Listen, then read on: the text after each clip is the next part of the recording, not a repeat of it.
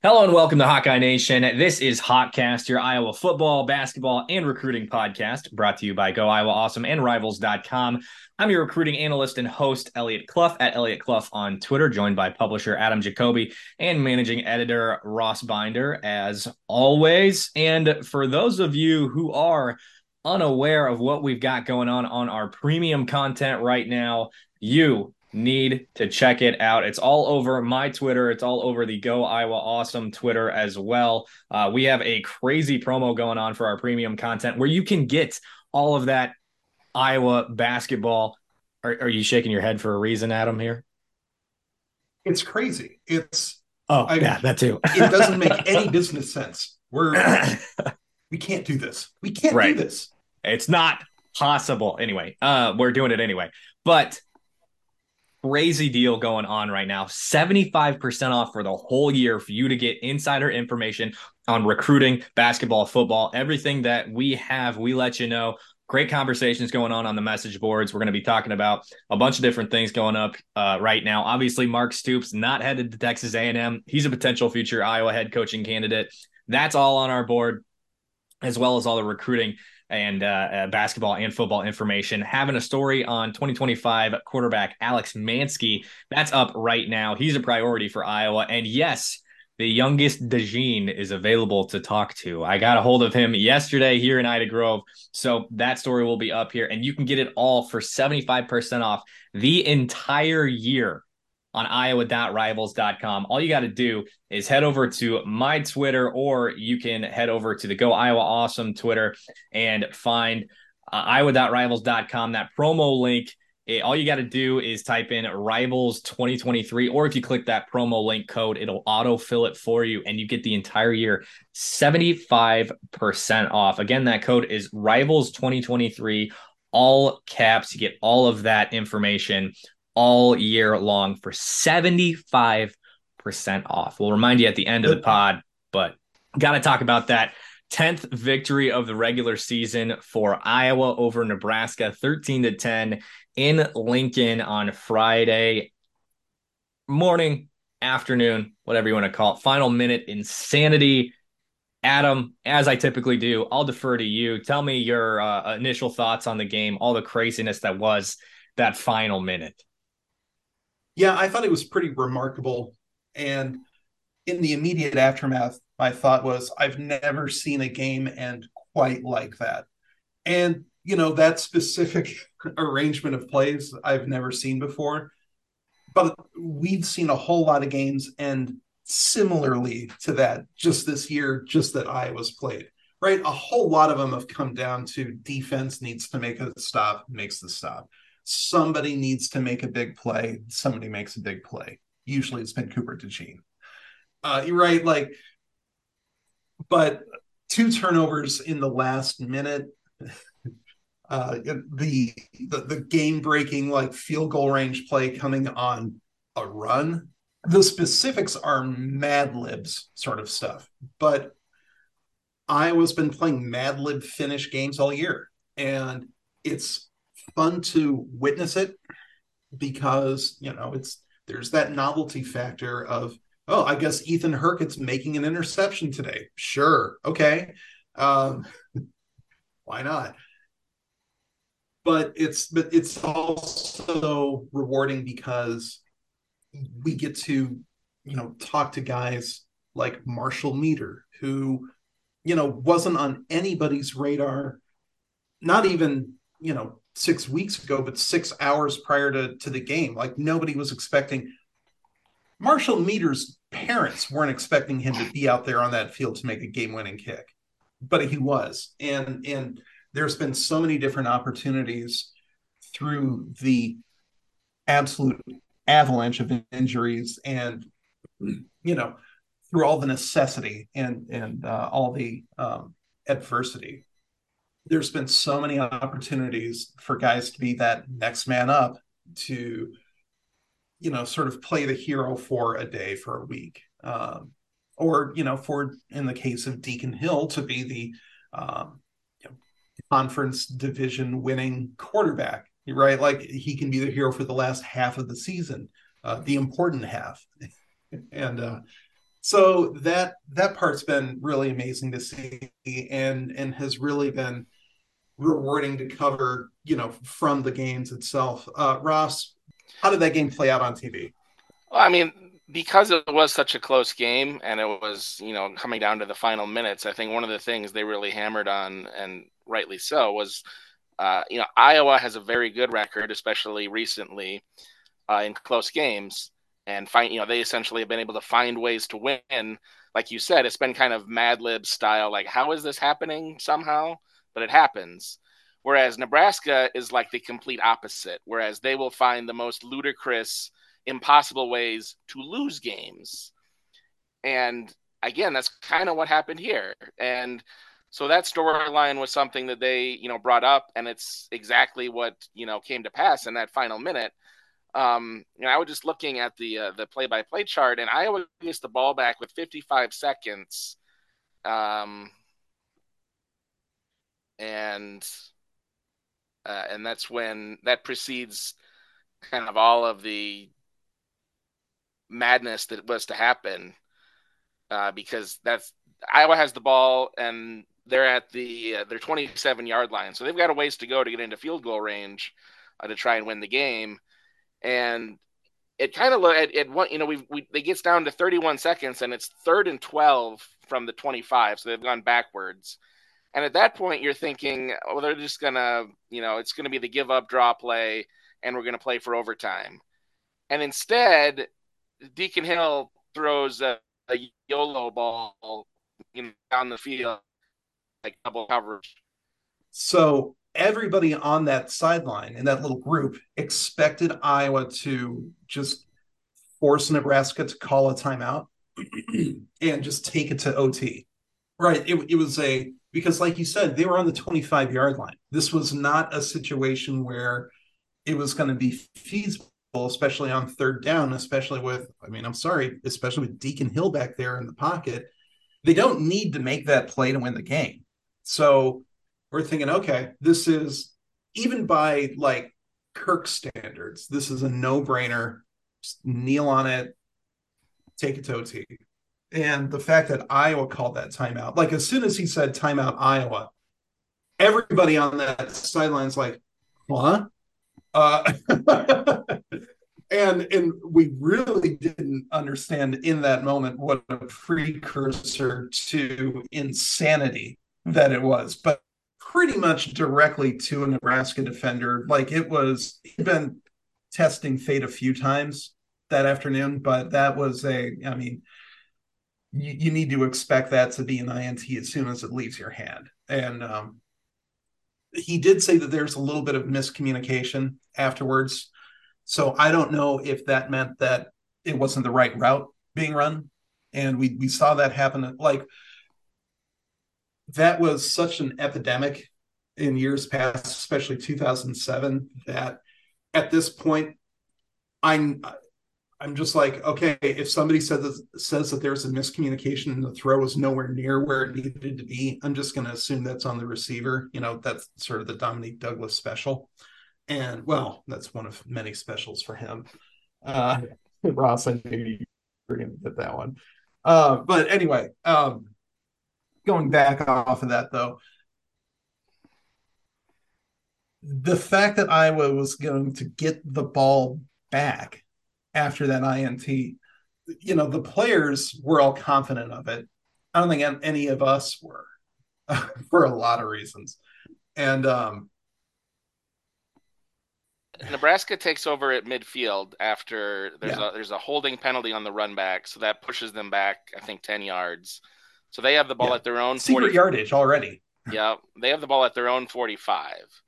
Um, at that point, Purdy took off. He scrambled on the first down, went out of bounds, right? Which that Mm-hmm. stopped the clock. Yeah, yeah, and drew light applause. And then they took a timeout after that, which was, I guess they're trying to get the right play in. Yeah, but that was another one of those, like, seriously? The fact that he just never saw a guy like Ethan Hurkett all 265 pounds of him, or whatever he's listed at, dropping straight back into like, and it wasn't even like shallow middle. Herky was about 10 yards off the line of scrimmage. If you watch that play again, like he was dropped back, well back, and Purdy just never ever sees him. It was a pretty clever blitz, and part of what makes Phil Parker so dangerous is my guess is they had not seen that particular mix of a drop back and linebacker blitz and stunt and all that. My guess is they had not seen that precise X and O, not only all game, but on film all year from Iowa. And that is when you're never showing these people the same blitz look twice, it's so hard for the lineman to prepare for it. And another reason why you always hear opposing coaches talk about Phil Parker like it looks simple, but it's not. Right? The play calling aspect of it is simple. What it ends up looking like for the guys on offense, never simple. And that is sort of an underappreciated aspect of what Phil Parker does. But yeah, Harkett gets himself in that position, and instead of Iowa committing that penalty that Nebraska committed that moved them back those 10 yards and negated what had been a long return by the Huskers, Harkett gets 10 yards rolling forward and even gets tackled forward on something that was awfully close to a horse collar or face mask, but it ended up being clean. Could have not been very easily. And all of a sudden, Iowa's so close right there. Again, hidden yards in the weirdest, dumbest way for them. You talk about just the Mad Libs nature of some of these plays, and you've got the ball hawks who kind of all season, the Doughboys, the D-backs have kind of struggled to bring in the interceptions this year. It just hasn't been to the same level we've seen in the past. And here, one of the biggest interceptions of the season comes from a defensive end, converted former linebacker who drops back into zone coverage. And it's like, that's Iowa football. That's the Iowa defense, especially in 2023. Like this is what's happening. Like it's just these plays that no one would ever necessarily draw up or expect, but this is what's happening, and it's working, obviously. Yeah, like if you had predicted ahead of time that this game would hinge on an Ethan Herkett interception, I would have sent it back to you and been like, no, like pick something better, right? Pick something that's going to happen. And lo and behold. And also, like somewhere in this sequence, we had the 12 seconds or 10 seconds that the Nebraska timekeeper left on the clock, right? That happened. Yeah, what was the deal with that? Because we weren't hearing anything about it, of course, on the sideline. And I had seen that there was a report that there was like 12 seconds missed somewhere. I never saw the details on that, though. Yeah, that was something they did bring up on the TV broadcast. And it was after one of the plays, the clock didn't start and the officials didn't realize it. And so the clock time should have ran off and didn't. And obviously that became critical at the end of the game when Iowa had, enough time to run a handful of plays before that game-winning field goal from MEEDER.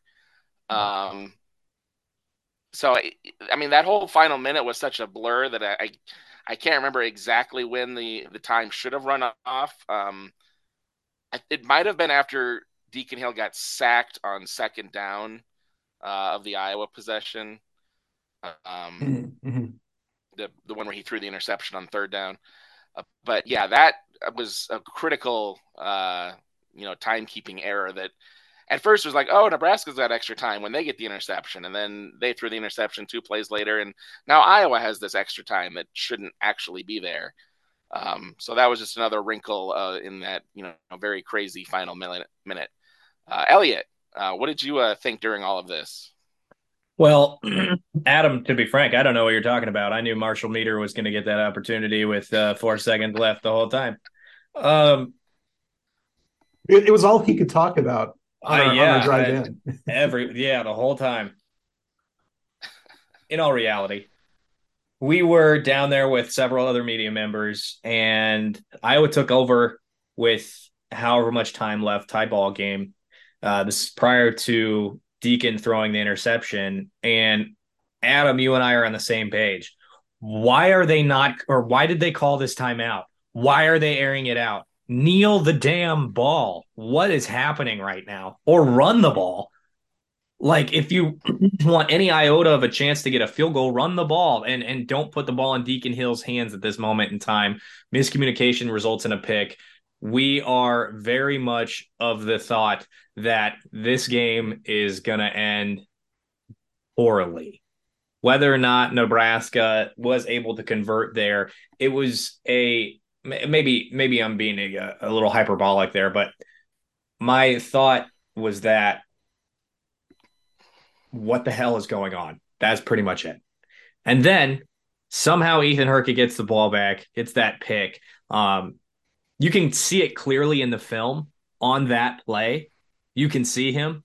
Chubba Purdy did not clearly, and that has to be a ramification of knowing what had happened and looking at film previously. It's like they're not going to drop a defensive end over the middle and have him essentially play linebacker. He just leaps up, grabs that pick, and runs forward.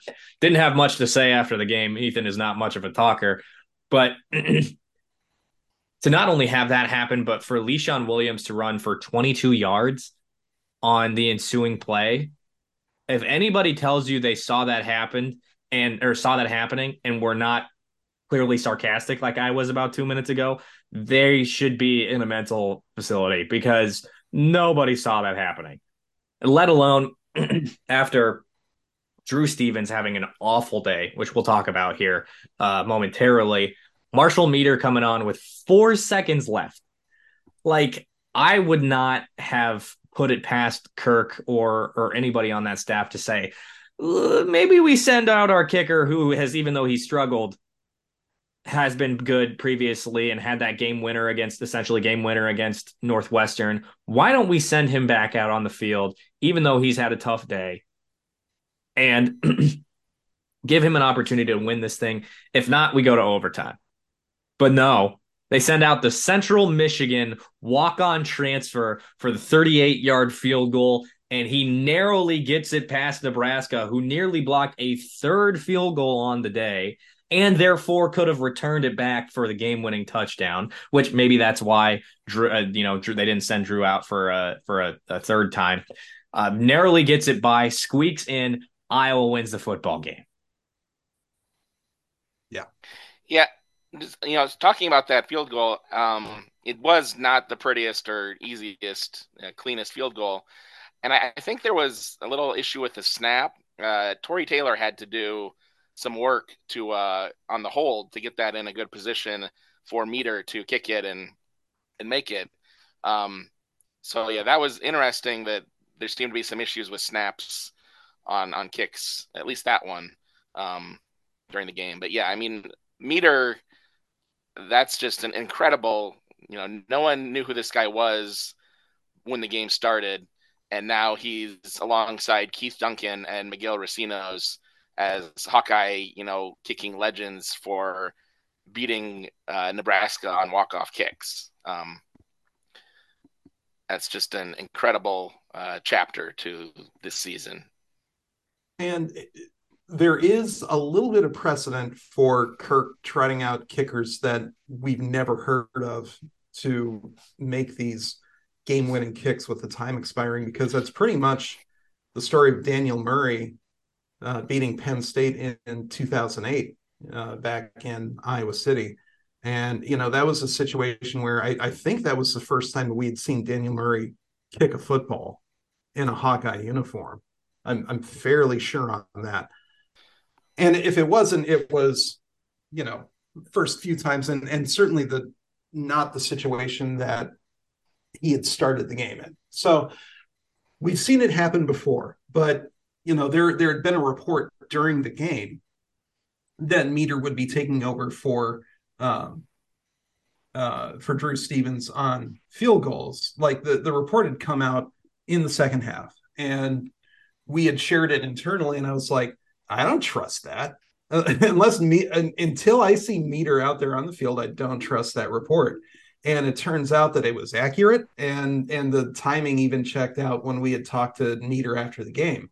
Elliot, I think you were the one that even asked Marshall, like, when did you find out Yep. that it was going to be you? And he said, we had talked about it at halftime, and so that all ended up checking out. So shout out to was it voice of on the Hawkeyes or Hawkeye of the Storm, Corey Brada. Hawkeye of the Storm. That's it. Yep. Yep. Shout out to Got to give them. credit where They got credit's that due. report right. Yep. Yep. Yeah.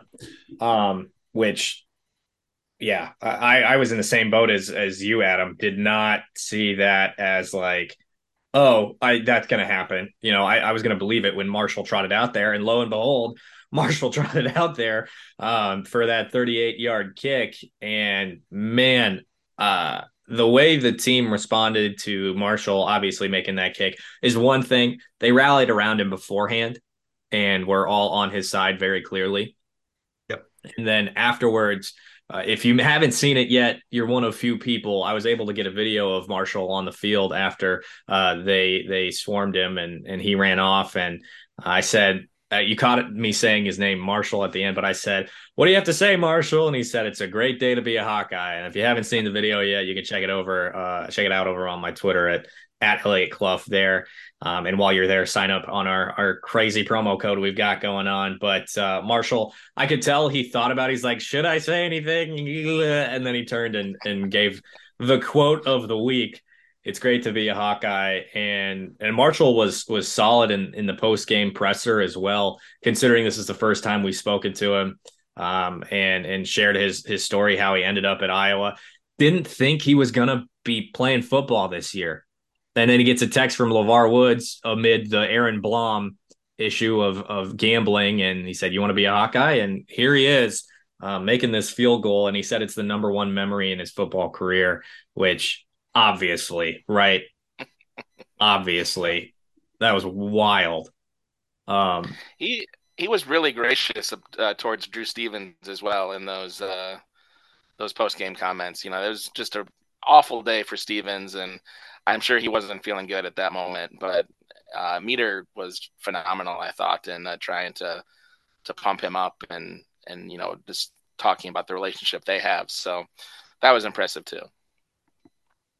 Yeah, definitely. And if you haven't seen that or heard the quote exactly, I think Lystico said something about him having tears in his eyes when he was asked about Stevens. I couldn't tell from my vantage point, but he definitely, there was an emotional backing to what he had to say. He said that, Drew is my brother. I wish it was him making that field goal and not me.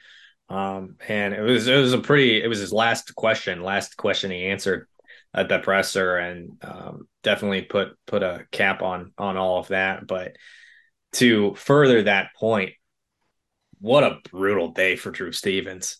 Two blocked field goals, and like, what do we attribute that to? Obviously low, and to not have one blocked but two blocked. Obviously, there's something wrong with how they're going about things. Is it the cold? Is it just an off day? What do we? I mean, like you mentioned, Ross, the bad snap on that final play. Like, what did we see there? What did you see there, especially Ross on the TV broadcast?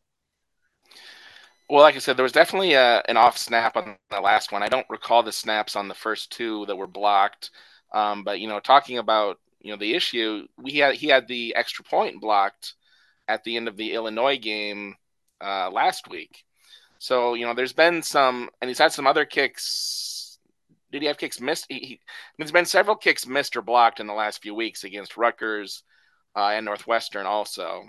So there is definitely a recurring trend here, which is not a good one. And then the other issue he was having yesterday was, two kicks out of bounds on kickoffs, which is, something he hadn't come close to doing all season. And the wind was definitely a factor yesterday, but those kickoffs, one of them was with the wind and one of them was against the wind. And, one kickoff out of bounds, I think, is oops, that's a mistake. Having it happen again that really shouldn't happen. Like you should be able to correct against that unless there's some localized windstorm that hits during your kickoff or something. But And the wind might have On been the month swirling. on the month of November, Drew Stevens is 4 for 10. Yeah. some It's real unusual for him, and that is sort of a reflection of how fragile isn't quite the right word, but 5 for 10. Apologies. 5 for 10, not 4 for 10, but still not well, good. yeah, yeah, that's an F instead of an F minus. Um, it's I mean, that's a dire number for a team like Iowa that is playing all these close games, at the yeah, margins. Like they have to be good at things like at the kicking game, and they were for the first 2 months of the season. He was really solid, but having him struggle like this really, obviously, Iowa has almost no margin of error anyway this season. But with Stevens struggling too, that makes it really tough. Sorry, Adam, you were saying yeah, something. yeah. I've been lucky enough to be friends with the former D1 kicker, and one of the things they were telling me was about how much of it is, and um, Drew has talked about the mental aspect of it several times in like post game conferences, but there really is a huge component that's just confidence and the way that that translates into bringing your leg through the point of the attack, the target, and having conviction on the line that you're trying to kick through, and all of these sorts of things. So there might just be some sort of mental block somewhere in the process for Drew. Might be some sort of like it might be as simple as like one like stabilizing muscle on his plant leg not feeling great, right? It could be any number of things, and I was just pulling that out as a random example. That's not a thing that has been reported or anything, but all sorts of things go into just this one little task, and it's the only task these players have as D1 athletes. You kick the ball just the one time, right? It's not like punting where, all right, well, just try to get it close to this, or and if it goes into the end zone, it's fine, and it's just it comes out. And it's not like golf where you have 70 different tries and you're trying to make sure they're all as good as possible. You're in there for that one kick. You're in there in that one situation to do one thing. And the game just sort of hinges on whether or not you do it well. So a whole lot happens between the ears. And it sort of goes to why they mentioned that what they're really trying to do is just black out, that they're trying to just not think. And so I my guess is Drew's just doing too much thinking out there, and they just have to fix that before he goes to Indianapolis. Basically, it can happen. You can do that. It's this does not need to be the end of the Drew Stevens thing because he's a great kicker. Like he has been as solid as Iowa could have asked for. So even though Daniel Murray, getting thrown in there out of nowhere, even though that ended up rocketing him to Iowa stardom, this does not have to be the end of the Drew Stevens thing. And my guess is it's not the end of the Drew Stevens thing. But it's still sort of a reminder that, you got to be out there. You got to be ready to compete and contribute positively. And all of a sudden, that has not been a sure thing for Drew. And so here you go. Since October, he's 10 of 17, which is 59%, and still an F. So this is not just a November thing. And to boot, that blocked PAT, which really that's not good. Like you could say one thing Yeah. about missing wide right on a 53-yard field goal. That's one thing or another. Like that can slide, but having a PAT blocked is not good, and that's clearly an issue with lift. That was the first PAT he's missed in his career at Iowa. That was last week against Illinois. So Yeah. The one of the blocks from the Nebraska game, when we watched it on the slow-mo replay, it had come down so low and so far off what looked like a good line. He was probably going to miss it if it weren't blocked. And it was a chip shot. Like it just didn't look good coming off his foot. And that, if everything else gets taken care of and it just comes off bad, that's on the kicker. And that's it. Like, got to do something about that.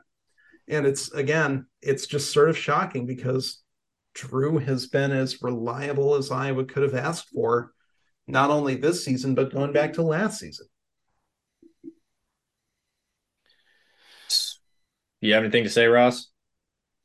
No, I was just going to say that kind of segues into what we were going to talk about next, which is, Adam mentioned that one of the field goals he missed was a chip shot in the first half, and it was. And, in that first half, Iowa had some real scoring opportunities that they just, missed on. Like, it was a 10-7 game at halftime, and that was arguably the worst possible score that Iowa could have had at that point in the game. Like, they were really controlling the game well in the first half. The second half was a return of our old friend, the 3-and-out on offense, which we saw a lot of. But the second half, or the first half, they were moving the ball well. They got, moved the ball, scoring opportunities. And that score, at worst, should have been 16-7 at halftime, with Stevens had 2 field goals, very makeable field goals blocked. If not, possibly 20-7, because prior to the second blocked field goal, Deacon Hill threw a really nice pass towards Caleb Brown in the corner of the end zone, and it just kind of skipped through Caleb Brown's arms. Somehow he tried to catch it with his body instead of his hands. It was this. Yep. Yeah, which that doesn't work. Technique. Like, use your hands, man. And yeah, so that probably should have been a touchdown, but those are just a lot of missed opportunities, missed points, and what should have been probably 2-score lead, and feeling pretty comfortable at halftime. It's 10-7 at halftime. Like, it's another, like, oh boy, hold on to your butts, here we go again, type game. So what were you guys seeing in the press box on some of those drives?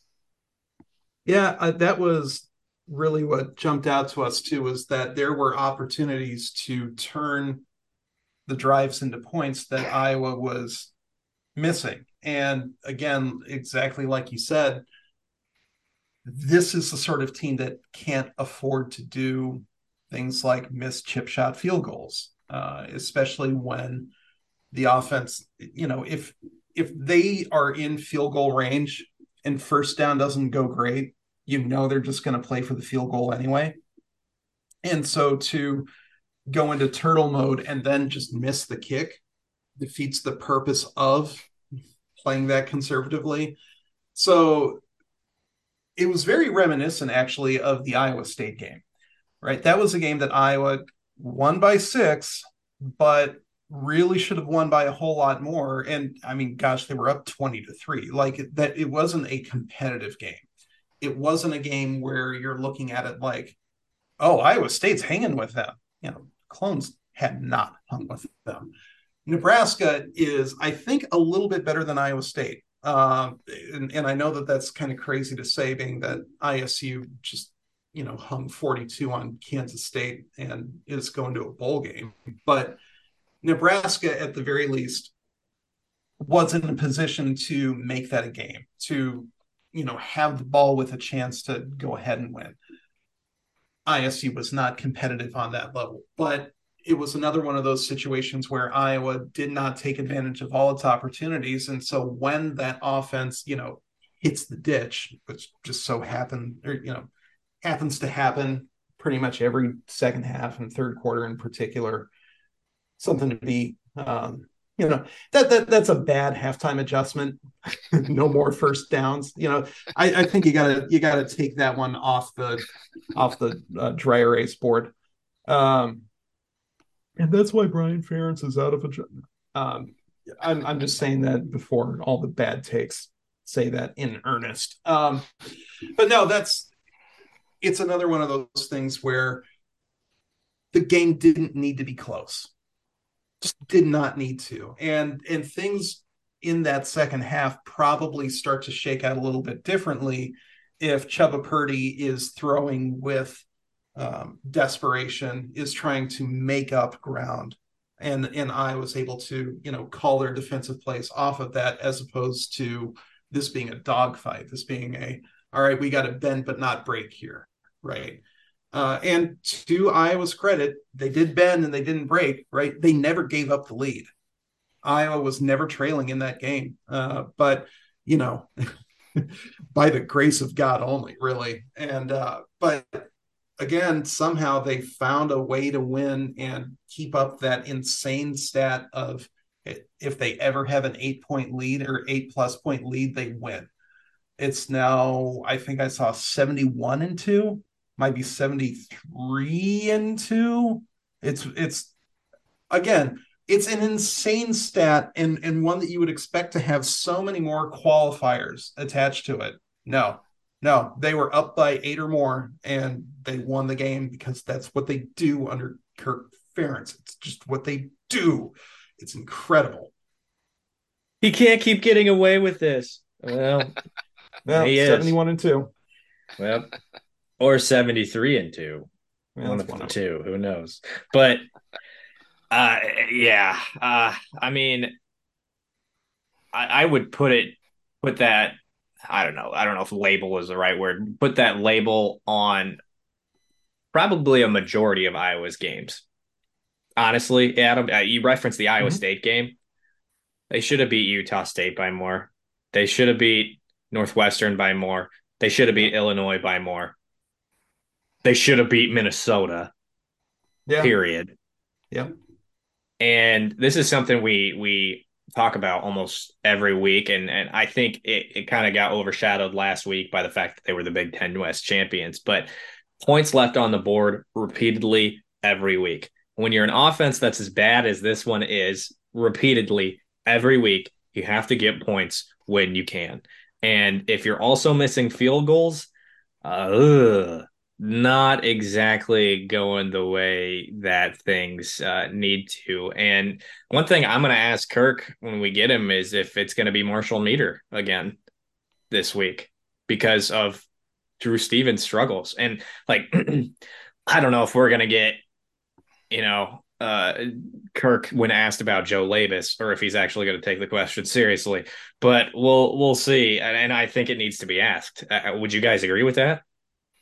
Absolutely. Yeah, it does need to be asked. I don't know if we're going to get an answer because probably a lot's just going to come down to how they practice this week, right? Like this is adversity that we need to see, or that coaches need to see how Drew responds to, and that response time just sort of hasn't happened yet. So I want to hear that out of Kirk's mouth, or I want to hear what his plan is, because that's a big decision, and it's can potentially affect the game in as many ways as a quarterback decision can, right? Because it's 3 points here, or if it's like you said earlier, if it gets blocked and taken the other way, that's 7 points going the other direction. And if Drew's starting to get blocked repeatedly, like that's a real material concern at that point. So they have to figure some things out. And this is sort of a code red for LeVar Woods too. This is one of your most solid guys in years has suddenly, veered into the wall. Now what? Right. So it's going to be very interesting to see how they try to coach Drew back from this, because I do think it's going to be a coaching thing and a confidence thing. And just because we've seen it so much from him already, that we know that he hasn't just forgotten how to kick and how to get lift, that there's just got to be something. It's probably just one little wonky thing in the mechanics somewhere. They're probably going to see it, but they got to figure out what it is first, and pretty clearly they have to figure that out quickly. And so I want to hear that from Kirk anyway. The other thing about that is Drew definitely has more range than Marshall does. And when you're facing a defense like Michigan and Ohio State with this type of offense, it's not exactly going to get easy to move into their territory. So does that mean we're more likely to see Drew Stevens? I would say so. And MEEDER, I mean, he squeaked through a 38-yard field goal. Like, given the circumstances Yeah. and just putting it through and making sure it doesn't get blocked, all of those things may have resulted in that 38-yard, barely getting it through. But Drew is clearly bigger. He has more weight, and he has the leg for those bigger kicks. But at the same time, you're facing a Michigan team that has a hell of a lot better athletes than Nebraska has. When we're talking about blocked field goals resulting in something returned for points as well. So that's something to take into consideration when we're talking about lift. We're talking about all these issues. And, the last thing I want to say is that I think we can all agree it's mental because we've seen Drew do it before. You call it the yips, call it whatever you want, but sports psychology is something that is important. I don't know how the team is approaching that, whether they're keeping it with the team. I don't even know if they have a sports psychologist. Do you guys know? I would imagine so. I would I'm imagine sure so. I'm sure there's someone that works with the team. Yeah, for sure. Right. And if not, I mean, like when I was at UNI, students got free access to mental health counselors. So I'd imagine there's something to that effect with Iowa at the least. Um, who's to say it's something that he feels like he needs, but maybe it's a possibility. Maybe it's something that you approach, um, and see what you can get done within 3-4 days before you head to Indy. Yeah. The, Yeah, I the know that just really quick, I know both basketball teams have them, so I'd be shocked if the football team doesn't. Anyway, Ross, I'm sorry, go ahead. I would say the only thing I was going to add to the missed field goal discussion was on the second block that was almost recovered by Iowa and scored for a touchdown. If that actually would have counted, that may have been the touchdown of the year for Iowa because that was a completely ridiculous play. But I think it should have counted, and I'm glad that you brought it up because the the explanation that came from the officials was basically a nope, sorry, we blew it dead, nothing you can do about that. Right. And I guess when you say something to the effect of we blew it dead and after the block had already happened, okay. But I think the fact that it didn't cross the line of scrimmage when it got blocked or after it got blocked got recovered by Iowa, and I think fumbled by Iowa, and then recovered in then for the touchdown. Although, I there don't was know a if it's question. still the case, but I don't think that you can advance a fumble on fourth downs. But that wasn't what the officials had mentioned. So I don't know precisely if it would have counted at that point. Well, there But was it hadn't happened on third down. I don't know if it counts or not, and I think it would have. I think so, but it's so far in the weeds.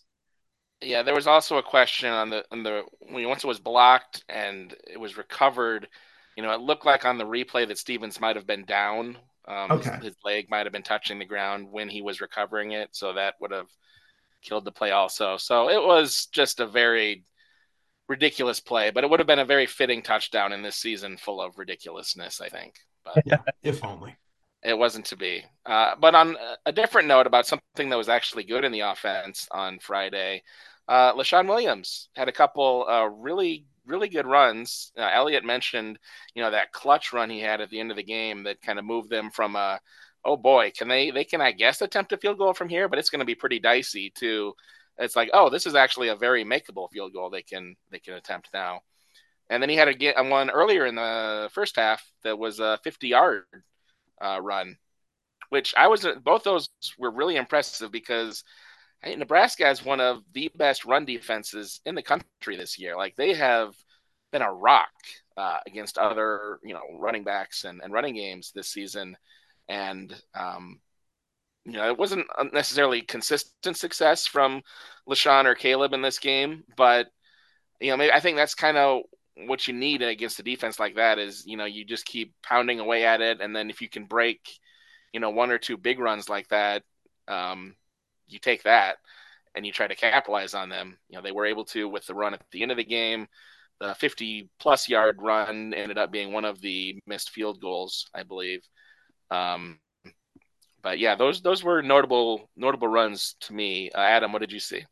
Yeah, it's been pretty remarkable to see this from Leishon, because after the Penn State game, which was a debacle for everybody on offense, the last three road games, essentially, or trips away from Kinnick at the very least, if you want to call the Nebraska or the Northwestern game a road game or not is up to you. Um, it's a road game in name only. Regardless, Leishon has averaged 121 yards rushing on the ground in those three games. And a lot of that is chunk plays, those big plays. But a lot of it is also those, getting 5 yards, 6 yards, getting tackled forward, moving the chains. We've seen a lot of that from him, even without the big runs. And as the game goes on, he gets harder to tackle. And that's pretty remarkable for a guy who looked like he should be like the third toughest guy to bring down out of the backfield, when he's sharing it with guys like Caleb Johnson and Jazz Patterson, right? Like those guys are very like physical, competitive runners. And yet, even on the 22-yard run that set up the field goal, I mean, Leishon was running in beastquake mode. Like it was you're not going to bring me down. And when we were talking to him after the He was game, dragging guys. Yeah. And he told us he was trying to score, and not in just a like, I had the ball, so I wanted to score. It was a like, no, he wanted to get in that end zone more than anything. And he mentioned at the beginning of the year that a big part of that was just sharing that running back room with Jazz Patterson, and seeing the way that he competes and runs that hard, and being like, well, if it's a choice, then I can do that myself. And it's brought out a level of competitiveness when he's toting that tater that maybe had not been coming out of Leishon before. And so the way that he has stepped up into that role, especially with all the adversity going on with Jazz and with Caleb, and with the fact that it was only true freshmen behind them, the fact that we've seen Leishon, turn into I think he's at 700 yards rushing on the season or something very close to it. And in a three-man backfield, in essentially a platoon situation, and with his own injuries to deal with, like that's pretty remarkable. That's resiliency. And probably not the guy that you would have expected to lead this team in rushing when the season started. I think that 50-yard run resulted in the sneak by Deacon. I'm not positive. I know you had mentioned that you thought it ended in the missed field goal. I think because he was pretty damn close to the end zone, one, and two, man, there was the big run for him against Wisconsin where he did score. And boy, the breaking of the tackles was phenomenal and resulted in the big long run. But oh man, I want to see him work on his speed, because there have been a couple runs where it's just, if he had just like one iota, one little bit of added speed to his runs, his long runs, he'd be in the end zone. And that's gear. Right. Yep. And that's not negative. I mean, he's popping off these runs. It's just something to be added. And if he can finish off those runs, things are a little bit more comfortable for this Iowa offense, because he's breaking the tackles. He's breaking the tackles. To your point, Adam, he has 779 yards this season, averaging 5.03 yards per carry. So good numbers, really good numbers for Leishon. And I agree. Like, none of us would have expected that at the start of the season. I mean, obviously, I think everyone before the season would have pegged Caleb Johnson to lead Iowa in rushing and yards per carry and everything. And that hasn't happened for, several reasons. But Leishon has really stepped up, just been a tremendous running back for, an offense that, has badly needed that. He's been really good. And like you said, especially away from Kinnick, Yeah. that is really impressive to do that. It's not home cooking. He's going on the road, and he is punishing those defenses on the road. So that is wonderful to see. Yeah, and we're talking about Camp Randall. We're talking about Memorial Stadium in Lincoln, and we're talking about Wrigley Field was essentially a home game, but it was an odd environment, and he had as much family as he could possibly bring there to see him. Like there was that sort of road pressure in its own way, even if the stands were 80-90% Hawkeyes. Like this is a guy who does not shy away from these big moments and these big stages. And, he's, and this is coming out of the mouth of a 40-something white guy, but he's got that dog in him. There's just no other way to put it. He's that kind of competitor. Okay. So anyway, talking about this game, a couple other things we have to address offensively is the health of the team, which has continued to be an issue. Logan Jones still out. Tyler Ellsbury's been phenomenal stepping in for Logan Jones, first of all. Yeah. Secondly, now all 5 starters have been hurt at one point in time on the offensive line. Jennings Dunker goes out, replaced by Nick DeYoung on the offensive line, which I had said that I was a bit surprised it wasn't Dejon Parker. And I got a fan who's obviously smarter than me saying, no, they trust Nick DeYoung, of course, but on Twitter. And, I in saying that I was surprised, a bit surprised it wasn't Dejon. I think I'd speak for us three saying that I was kind of hoping it'd be Dejon. I'd like to see him get some run and get some meaningful snaps this season. Granted, Nick DeYoung is one of those more flexible guys to go out there and has earned the trust of the staff in a variety of positions and all of that. But anywho, Caleb Brown also out. We've got an update on his health on our premium message board, which you can join today with that promo code Rivals 2023, all caps Rivals.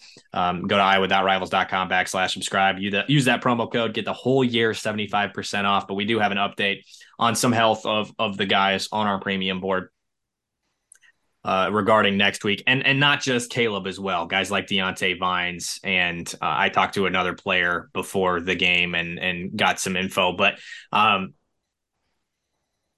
regarding health of players going to the Big Ten championship game, having the health of some of these guys up in the air is not ideal when you've already got your 2 All-Americans, all the other guys out. So I don't know if you guys have any other extra thoughts on that, but Jennings Dunker has started to figure things out. And, he's had struggles, and he struggled pretty bad in that Illinois game.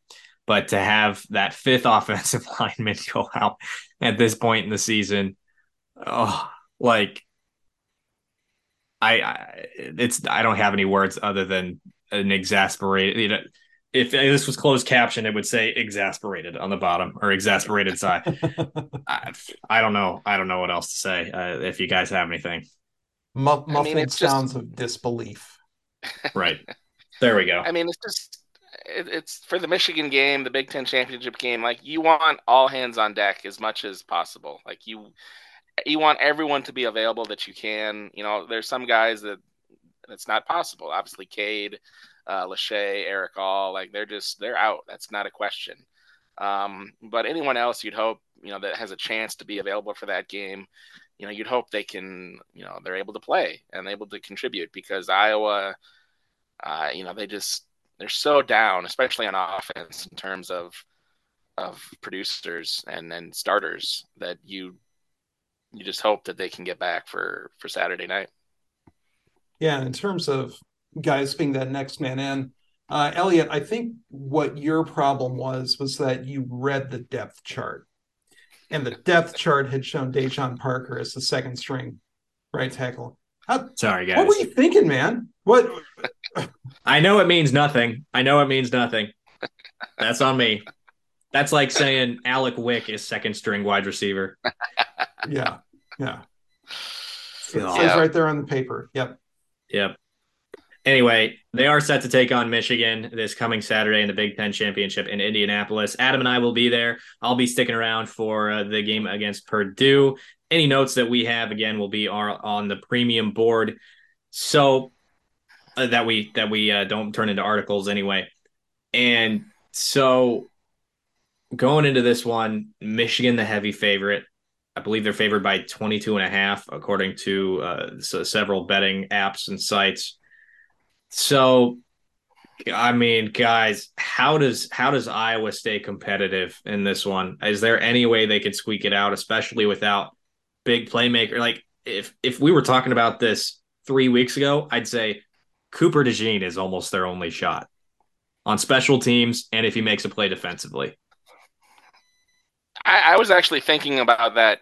I don't know, Friday or yesterday, as in fact, that like not having Cooper for this game is just such a crushing blow because, and number one, he's your best defensive back, so he's going to be able to, play, hopefully cover Michigan's best receivers and slow them down, stop them. That's a big loss.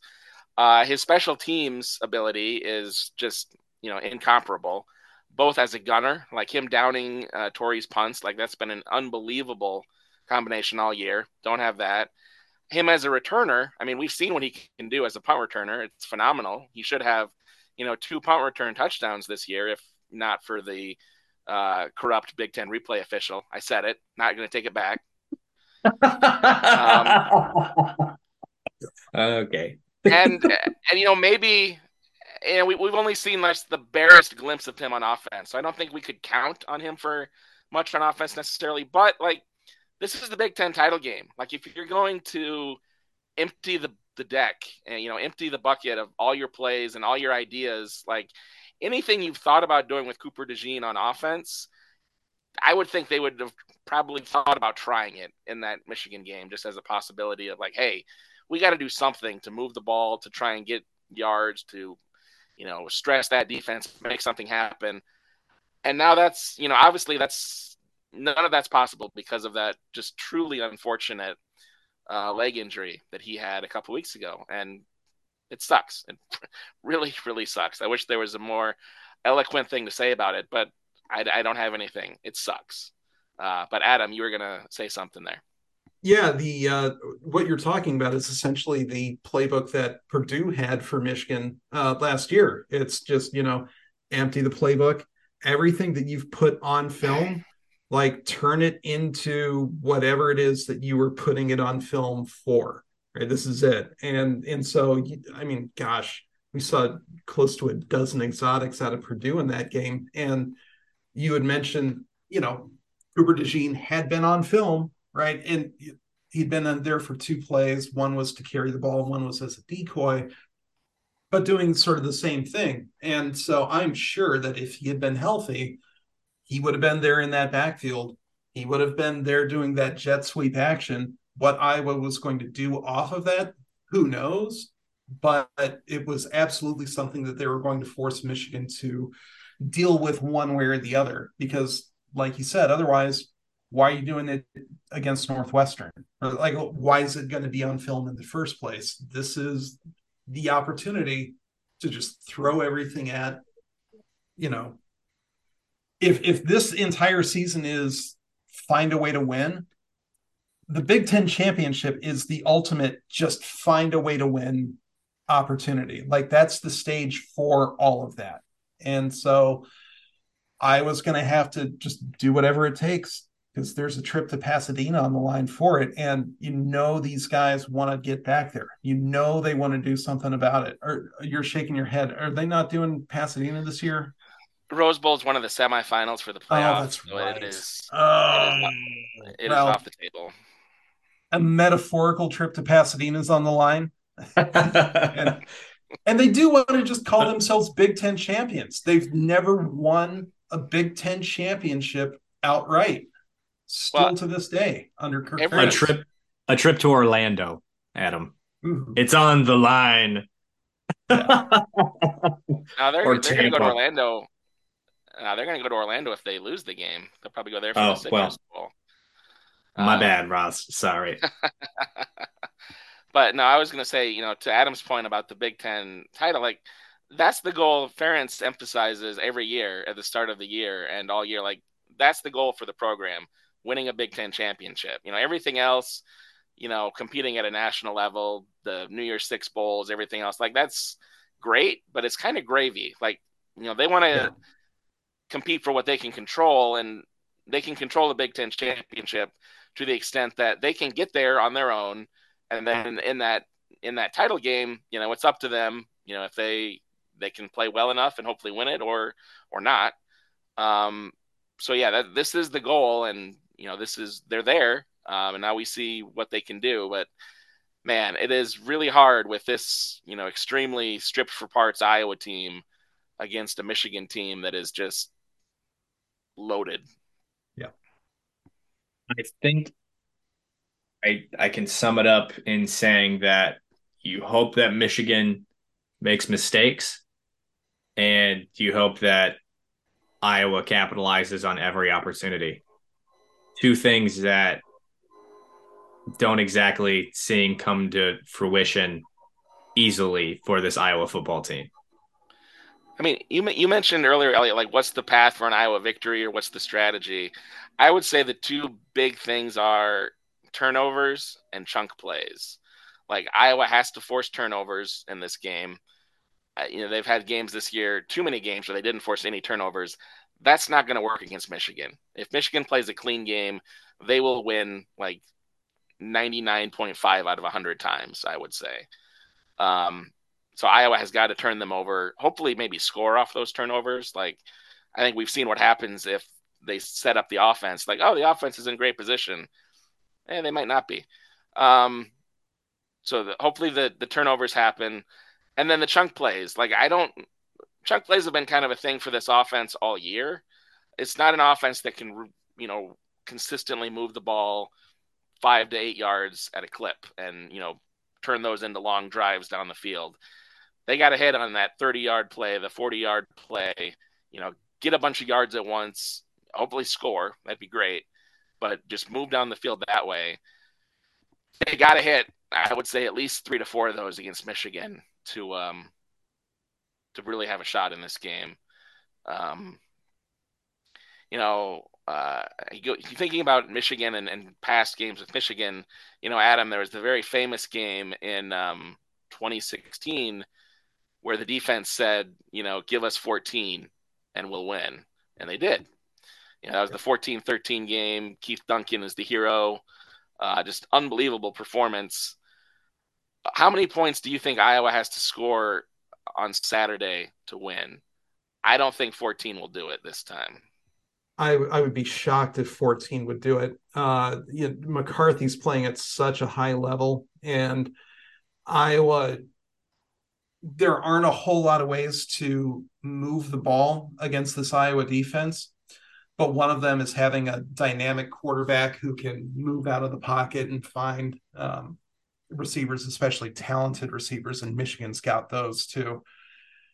So that's going to pose a challenge. Michigan can run the ball, obviously. That has been, this has not been Iowa's best run defense.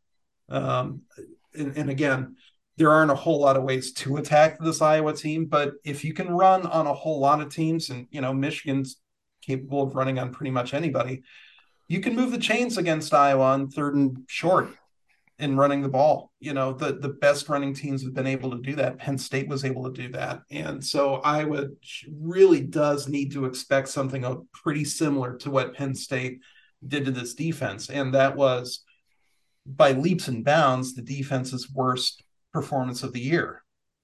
So, there's the blueprint. And did Iowa really learn anything from that Penn State game, the way the players were talking about afterwards, right? Did that really turn into a sort of that goalpost for we need to be able to be that good? We are that good. right? Like so many of them said, we're capable of beating that team. We're capable of playing that well. All right, there's the opportunity there, because if Iowa is capable of, beating Penn State, Iowa is capable of hanging with Michigan. This is the opportunity to show that that's not just talk, that this team really does have that capability. And yeah, they're missing a ton of talent and a ton of the type of talent that beats a Michigan guy, that wins those one-on-one battles with some regularity. They're missing a ton of that. And it's not going to be easy. And, the last time Iowa was in this position in Indianapolis against Michigan, it got ugly. And we've seen that happen against good teams. We saw it happen in Happy Valley too. How does Iowa keep this from getting ugly? That is in and of itself its own question too. If Iowa's not going to be winning this game, how do they keep it from turning into a 39-point deficit? And I guess some of it is already taken care of by the Big Ten by making sure Michigan's not stealing signals with impunity. But aside from that, right, with that admin out of the way, what does Iowa do from there? And we'll see. But they really do have to be ready to compete for 60 minutes. They really do. We talk about Iowa's defense and special teams being what's going to keep them in it. What we do need to address too is that Michigan is considered, their defense is considered to be among the best in the country as well. I believe they're ranked second or third in total defense this year. So Iowa's offense has gotten better. They need to finish drives. Deacon Hill cannot turn the ball over. I can tell you one thing is that defensive line is saying he has no pocket awareness, towards the back. They are swiping at the ball. They're going to try to get the ball back. There are a lot of opportunities here for Michigan. Not a whole lot of opportunities here for Iowa. Part of me in in this world of objectivity that we're in wants to see Iowa win just to watch the world burn. Like, so, well, and like, what happens if they do win? Like, they're not going to the playoffs. No, right? no, not with two losses. No, I was going to say they'll be in a New Year's Six bowl though, won't they? Yeah. Oh yeah.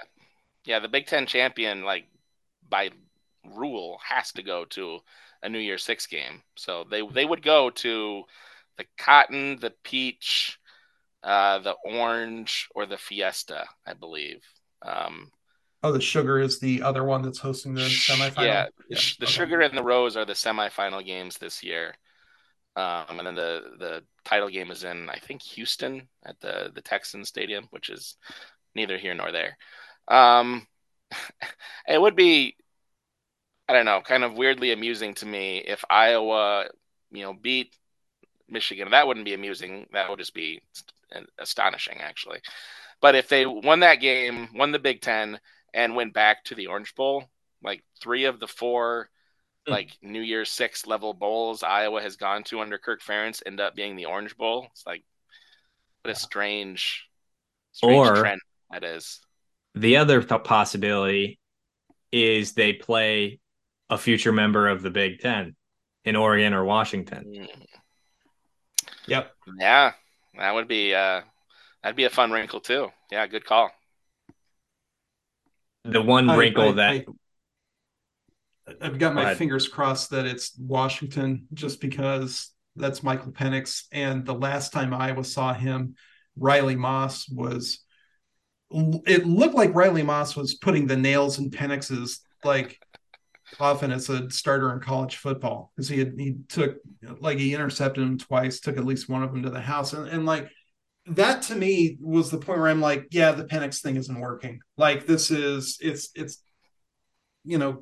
good job by him, nice effort and all that. But if he can't get it done against Iowa, he can't get it done. And I was ready to write him off, and now here he is, like, turning Washington into, borderline early 90s superpower levels again. So I would really, really like to see that matchup happen again.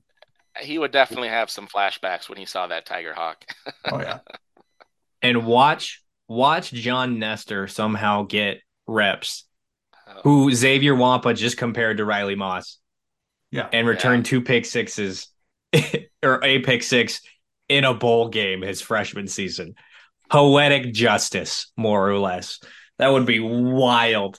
And of course, like, this would be the year for all of this to happen, guys. If there's any year for any of this to happen, it'd be 2023. So don't count anything out at this point in time. Michigan, Iowa, 7:15 p.m. in Indy. Adam and I will be there. Very much looking forward to it. Of course, I'm sticking around for that Purdue game as well on Monday. We'll be talking with Josh Henschke, hopefully within the next couple days from Maize and Blue Review to preview this game. We talked with him about Cade and Eric all prior to the season. Will be quite a different conversation this time around, just 4 months later. But very much looking forward to that. If you listen to that initial episode, you know Josh is the man, and he does excellent work over there for Maize and Blue Review, part of the Rivals Network. Women's basketball coming up later today. The Hawkeyes take on Kansas State. And no, you can't watch it on regular cable TV. You got to sign up for Flow Hoops. How much was it actually $30 to sign up, Adam Ross? It's $30 a month, or there's an annual fee, which is even more expensive. Yeah. Yeah, it's $29.99. There's huge difference. Sorry. For all the other basketball games you're going to get on Flow Hoops too. Yeah. Don't forget that. Golly. There is, we'll just point this out. The Iowa Hawkeyes radio network puts their feed on YouTube for free.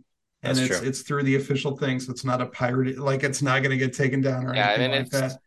We'll be putting out that radio feed. So if you don't have $29.99 for Flow Hoops, it's burning a hole in your pocket for one game at this point. Yeah, one game, but it's going to be a big game. This is. I really don't know if Iowa has fixed the things that they need to fix in enough time to beat Kansas State again, or to try to beat Kansas State. But gosh, I mean, this is 2 years in a row KSU's taken down Iowa. Defensively, they look better than they did last year. And I mean, gosh, they just beat UNC, also held them under 60 points. Like, guys, KSU looks as legit as Lisa Bluter's been warning us about. This is going to be a great game. I will say, Adam, if Iowa shoots like they did last night against Florida Gulf Coast, they'll be okay, because Iowa could not miss in that game, especially from three. I mean, school record 23 pointers. They were on fire. So hopefully they saved a little bit of that 3-point shooting for the game against K-State, because the points will be hard to come by in that game. As you said, like, K-State's defense is 100% legit. Iowa knows it well. You know, they played it 10 days ago, so they know it extremely well. And it's going to be a really interesting game. It's so unfortunate that, you know, one of the most desirable games I would say Iowa fans could watch this team play in until Big Ten play gets underway, really, and it's, you know, stuck behind a $29.99 paywall. It's basically the ticket price to watch a game. Yeah, but you get to watch it on streaming instead. Is Hannah Stolke good to go? Do we know? We're gonna find out at 2 or 3 hours before tip off. But yeah, that's something that they are monitoring as well. That they had indicated that it wasn't going to be particularly serious after the injury happened on Friday, but it was also a game time decision yesterday. And I know that they are very careful when it comes to leg injuries, you know, especially in a sport like women's basketball, where, you know, those things can be time bombs if they're not 100%. So I'm not expecting to see her go, but that is not working off of any information or anything like that. That's just a read of the situation. I would be surprised if we see Hannah play, and that's too bad because Iowa could really, really use her, especially on the middle. If you can get Aoka Lee into foul trouble and keep her in foul trouble, Iowa accomplished the first half of that against Kansas State 10 days ago at Carver. But then they need to keep getting after her and keep forcing her to make those plays on defense and try to keep like ratcheting up that foul counter. Hannah Stuelke is Iowa's best weapon in that fight. So if she can't go, and my guess is that she can, but it is a guess, that changes the strategy for how Iowa wants to attack Kansas State and set up its half court offense. So I'm very interested to see how that all shakes itself out and if they want to try it with Hannah or not. We'll see. We shall see indeed, or listen indeed, Yeah. as things go ahead with this game tonight. What time is that game, Adam? That game is at 6:30 Central, All right. time zone, 7:30 local in Ostero, Florida, where they just set the Gulf Coast Showcase record for attendance with what did they say 4,260 something. Hell yeah. So I guess the defining feature of this showcase is that nobody sees it happen. Yep. Well, anyway, we're moving forward to that game tonight. Watch on Flow Hoops, listen on the Hawkeye Radio Network. That stream will be on our premium board for our listeners. Obviously, you can listen on YouTube. We just will have the link there available for our subscribers. Men play Wednesday at 8 p.m. against North Florida in Carver Hawkeye Arena. I'll be there covering that. Of course, you can follow along with us on Twitter as well as on our boards. So we'll wrap it up here. Do not forget that promo code Rivals 2023, all caps Rivals 2023. Use that code and sign up today to get a year 75% off of premium content. That's recruiting information, basketball, football, women's basketball, and the transfer portal as well. That is going to be huge. Transfer portal, stay tuned for that. The portal opens up next Monday, correct? Not this Monday, but the following Monday after the Big Ten championship, I believe, to where I think schools can start talking to players and such. So definitely want to stay tuned for that on our premium board. We'll have a transfer portal thread, of course, there. Recruiting content coming at you. 3-star 2025 quarterback Alex Mansky, spoke with him just a few nights ago about his top few schools being a priority to Iowa. We get a bit of a hint as to who the next offensive coordinator will be in Iowa City, at least potentially. If you haven't checked that out, that's an opportunity to really get an idea of where Iowa is going. Secondarily, talked with Jax DeJean, the youngest DeJean, about the potential of being a Hawkeye this weekend back here in Ida Grove, and that'll be on our premium content as well. Get it all, that and more, 75% off for the entire year. This is a steal. It ends Monday, so sign up now while you can. You don't want to miss any of this great content we got going, transfer portal, etc. So we appreciate you tuning into this episode of Hotcast wherever you're listening: Apple Podcast, Spotify, YouTube. If you're on YouTube, drop a like, drop a comment. How can the Hawkeyes stay in this game against Michigan this coming Saturday? How do you think they do it? How do they stay in it? What more do you want to hear from us on those premium boards? Let us know so we can get you to sign up for that promo code. Again, Rivals 2023 is that promo code. You can autofill. We have that link on my Twitter, Adam's Twitter, Ross's Twitter, and of course, go Iowa Awesome. So sign up there if you're not a premium subscriber yet and get that steal of a deal on Apple Podcasts, Spotify. Leave that rate and review. Helps us out, makes us very happy. Drop a like on YouTube, all of those different things. I'm going to stop talking. Let's get out of here. Get to that content for you on our premium boards. Again, I am Elliot Clough at Elliot Clough on Twitter, joined by publisher Adam Jacoby and Ross Binder. For now, we'll see you next time.